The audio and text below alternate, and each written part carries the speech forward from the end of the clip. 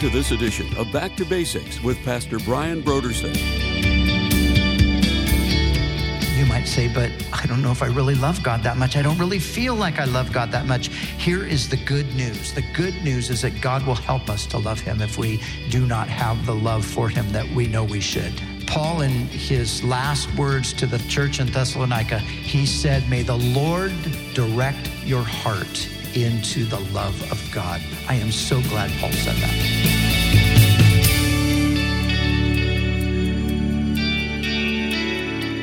Today on Back to Basics, Pastor Brian continues his study in the book of Galatians. Join us as Pastor Brian begins his teaching on Galatians chapter 3, verses 10 through 14, in a message titled, Redeemed from the Curse of the Law.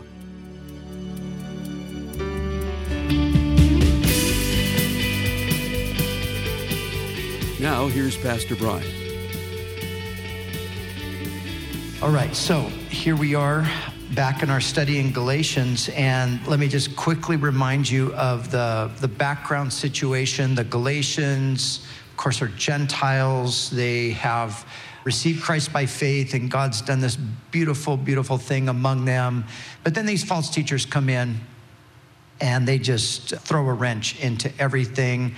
And they convince them that believing in Christ isn't really enough. You also need to add the component of the law of Moses. And they just buy into this whole thing. And Paul basically says that they've come under a spell. Who has bewitched you that you should embrace these ideas, is what he's saying.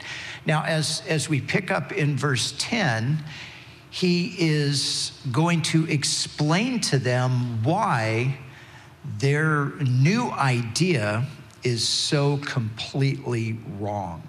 Now, Paul, just so you remember, he was not simply a Jew. Paul was a scholar. So Paul was one of the great theologians, Jewish theologians of the day. So if there's anybody that understood Judaism, Paul understood it. And of course, Paul understood the stark difference between Judaism and the gospel. And so here, as we pick up in verse 10, he is going to instruct these Galatians, these non-Jewish believers in Christ who are now thinking that they need to become Jews to really be pleasing to God. He's going to show them why that is not the case at all, and how embracing the law, far from putting them in a position of more favor with God, actually takes them in the exact opposite direction. And so he says in verse 10, for as many as are of the works of the law are under the curse. For it is written, cursed is everyone who does not continue in all things which are written in the book of the law to do them. But that no one is justified by the law in the sight of God is evident, for the just shall live by faith. Yet the law is not of faith, but the man who does them shall live by them.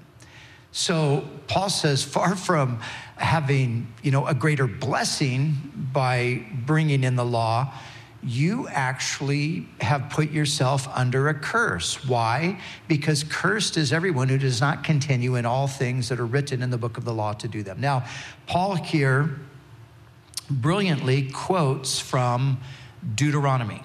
And Deuteronomy was, the word Deuteronomy means the second law. So he's going back to the law, and he's showing them that the law itself pronounced a curse upon those who did not keep it.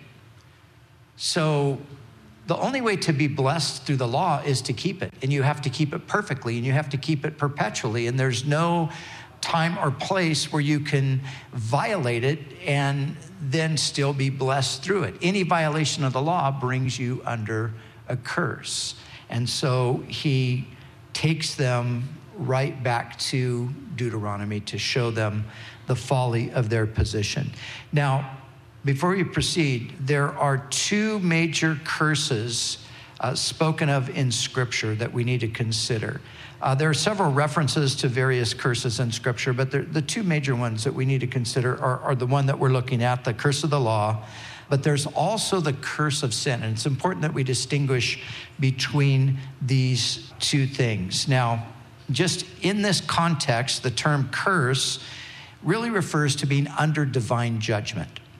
So when he talks about the curse of the law, or people being under the curse, it's talking about they're under the divine judgment. And so the curse of the law is one thing. That's what Paul's focusing in on here. But the curse of sin is a different thing, but it's important that we understand the distinction.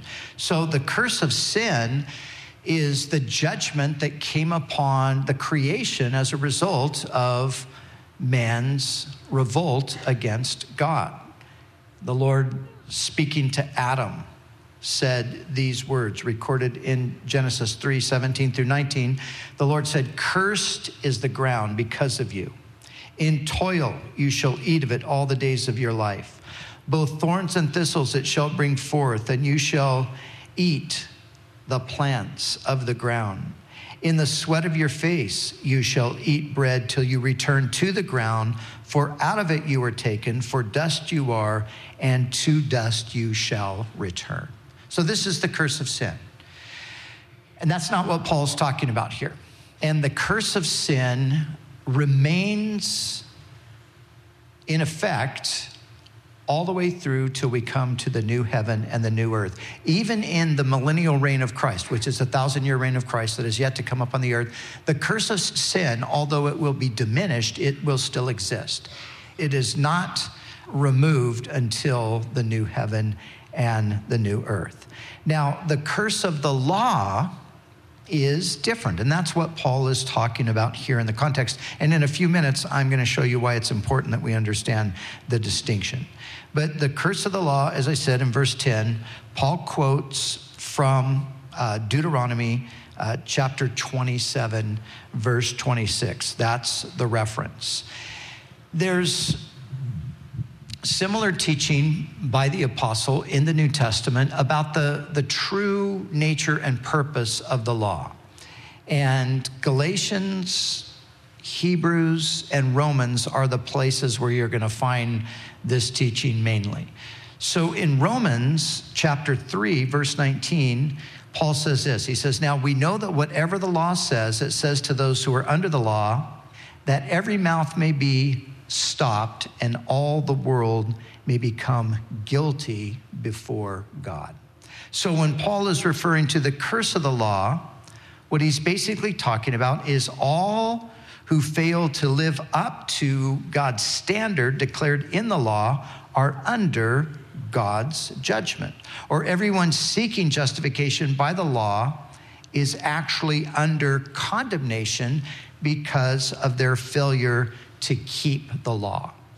So the curse of the law is separation from God, and the final manifestation of the curse of the law is eternal separation from God. Now, the good news is that, as Paul says here, Christ has redeemed us from the curse of the law, having become a curse for us. For it is written, "Cursed is everyone who hangs on a tree, that the blessing of Abraham might come upon the Gentiles in Christ Jesus, that we might receive the promise of the Spirit through faith." So Christ has redeemed us from this curse, or the word redeemed, the idea here is that he's brought us out from under this judgment and he's brought us into God's blessing. How has he done it? He has done it by bearing the curse for us. Christ became a curse for us. So when it says that he became a curse for us, it means that he bore the penalty of the curse. Now, this is the biblical doctrine of the substitutionary atonement of Christ. This is what we believe as Christians. We believe that Jesus died in our place. He died the death that we should have died. We are guilty. We have violated God's laws. That puts us under a curse. As I said, the final manifestation of the curse is eternal separation from him. Jesus bore that for us. That's a doctrine of substitutionary atonement. That Jesus was punished so we could go free. Now, here we see the brilliance of the apostle. Again, remember, he's wanting to help these poor Galatians out who are Gentiles who have been duped by these Jewish false teachers. Paul is the doctor of the law.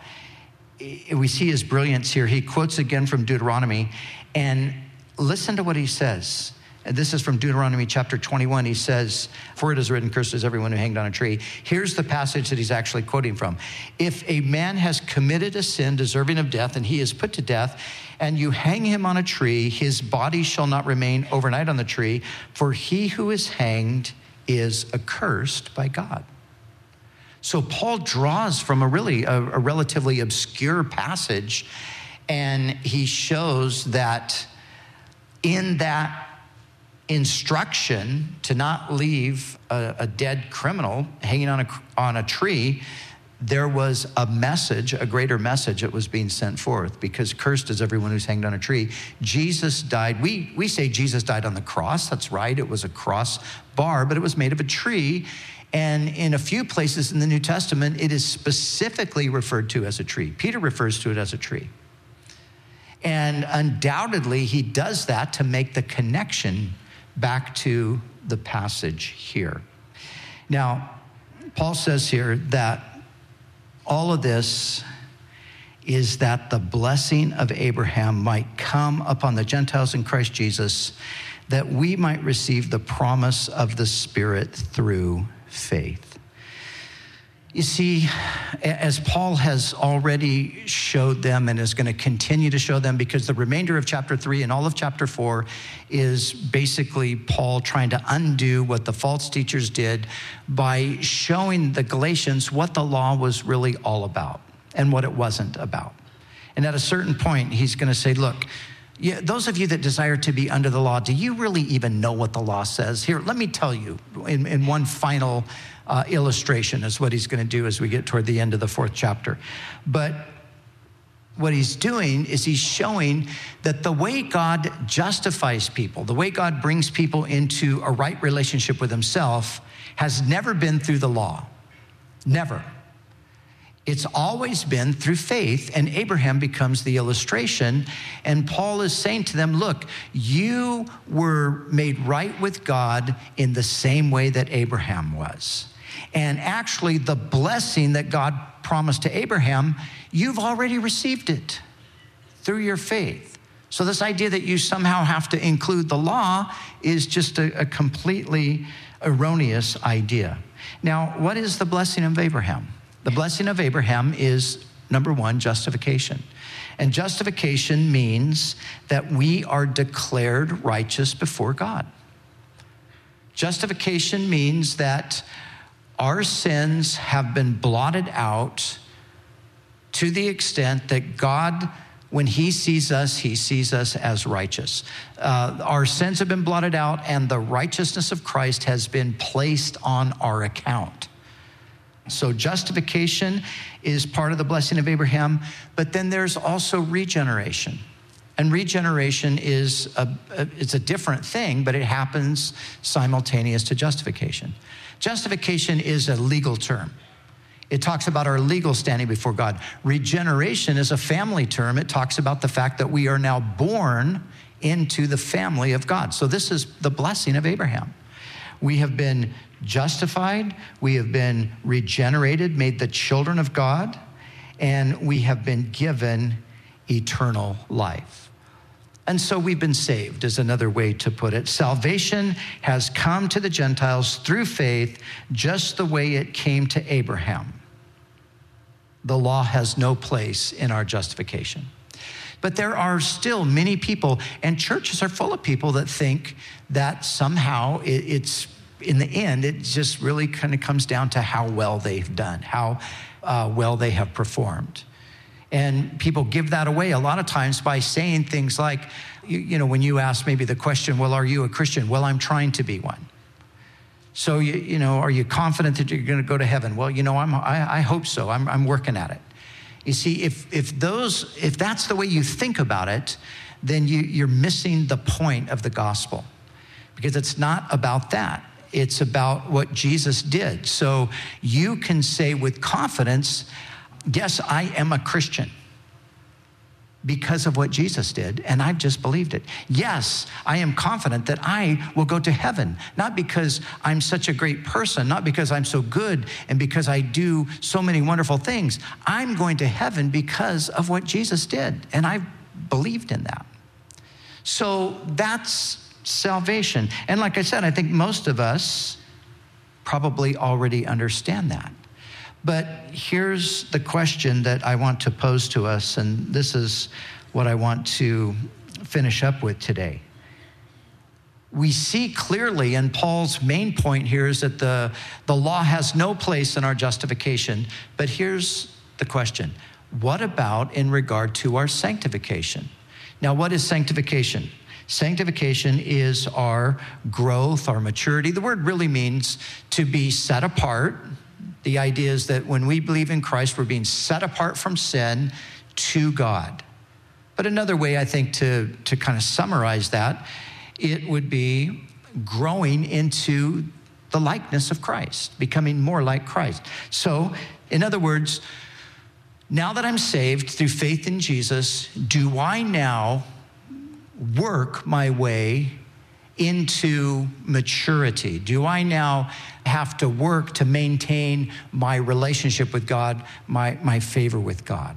Do I, having received God's gift by grace, do I now come under a legal system to maintain what I received by grace through faith?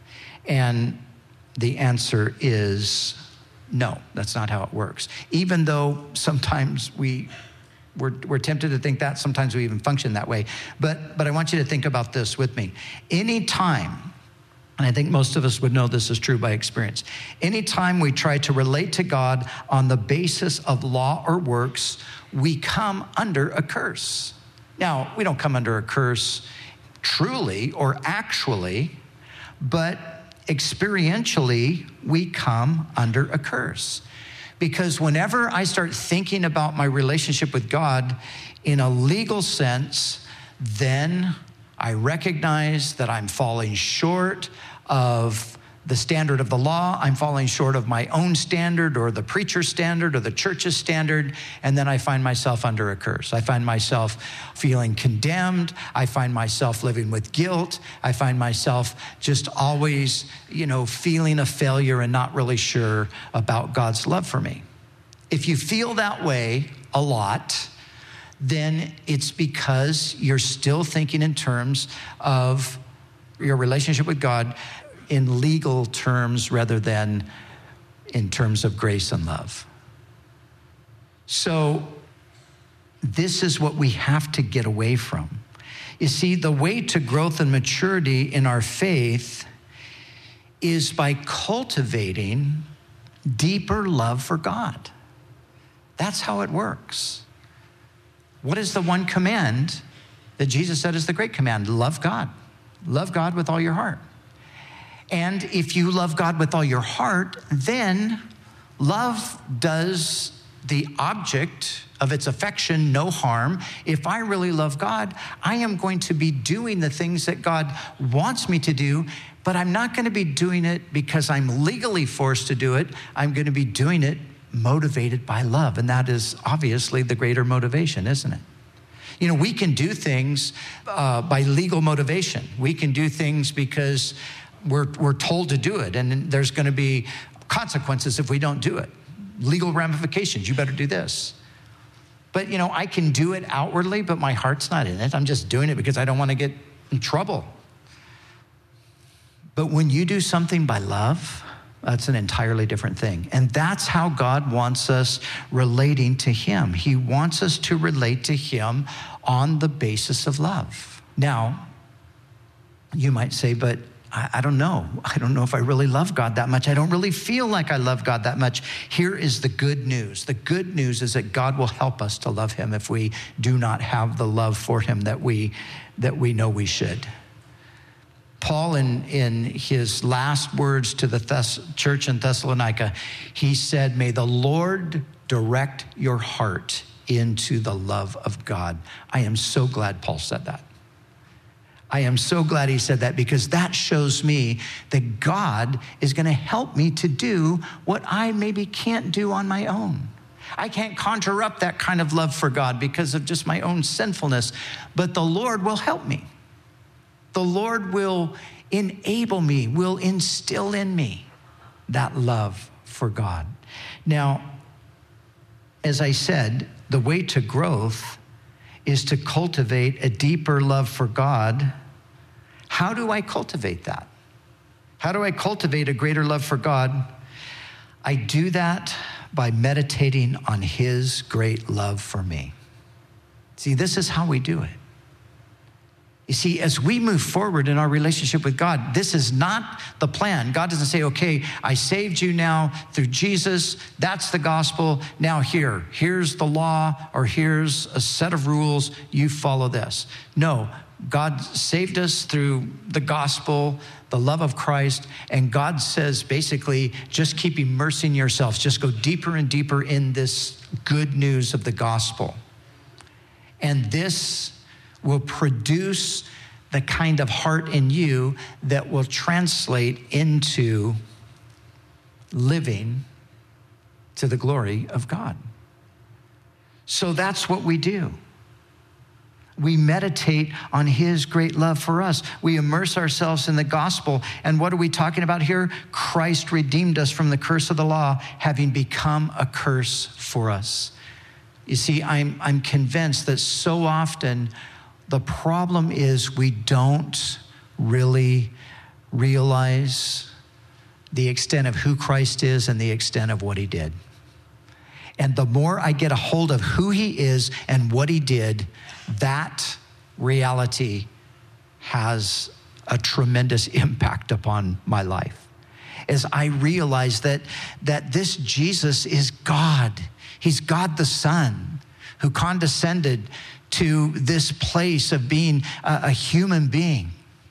And he took upon himself not only flesh, but as Paul says in Philippians 2, he came in the form of a servant, and he humbled himself, and he became obedient to the point of death, and not just any death, but the death of the cross.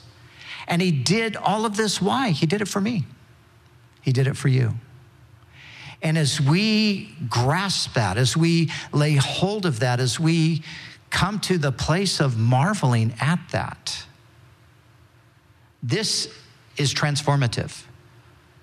This changes my heart and wants me to reciprocate. I want to do for Jesus just a fraction of what he did for me out of love.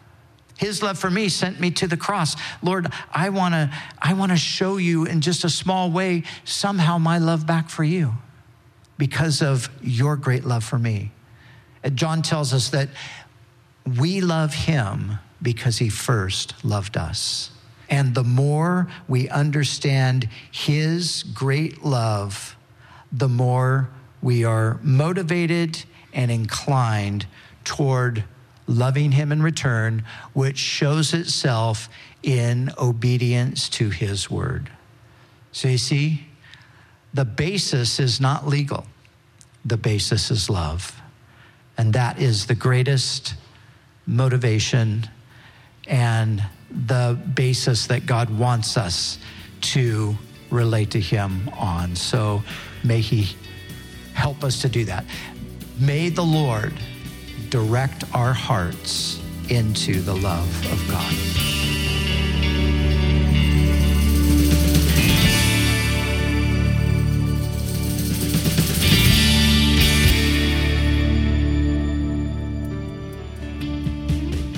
For the month of May, Back to Basics Radio is offering a book titled Confronting Christianity by Rebecca McLaughlin.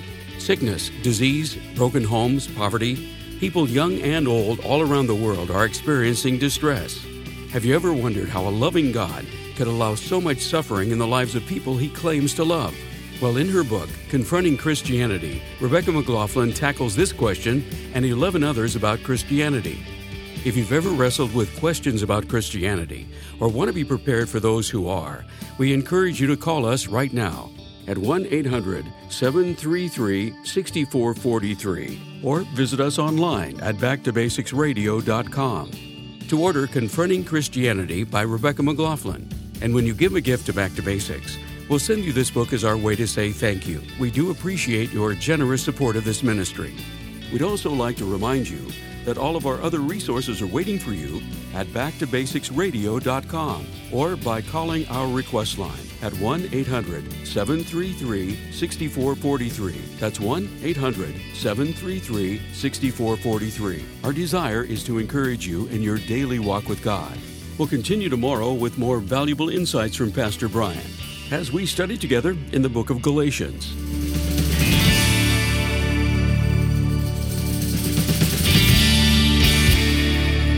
Back to Basics is the preaching and teaching ministry of Calvary Chapel, Costa Mesa, California.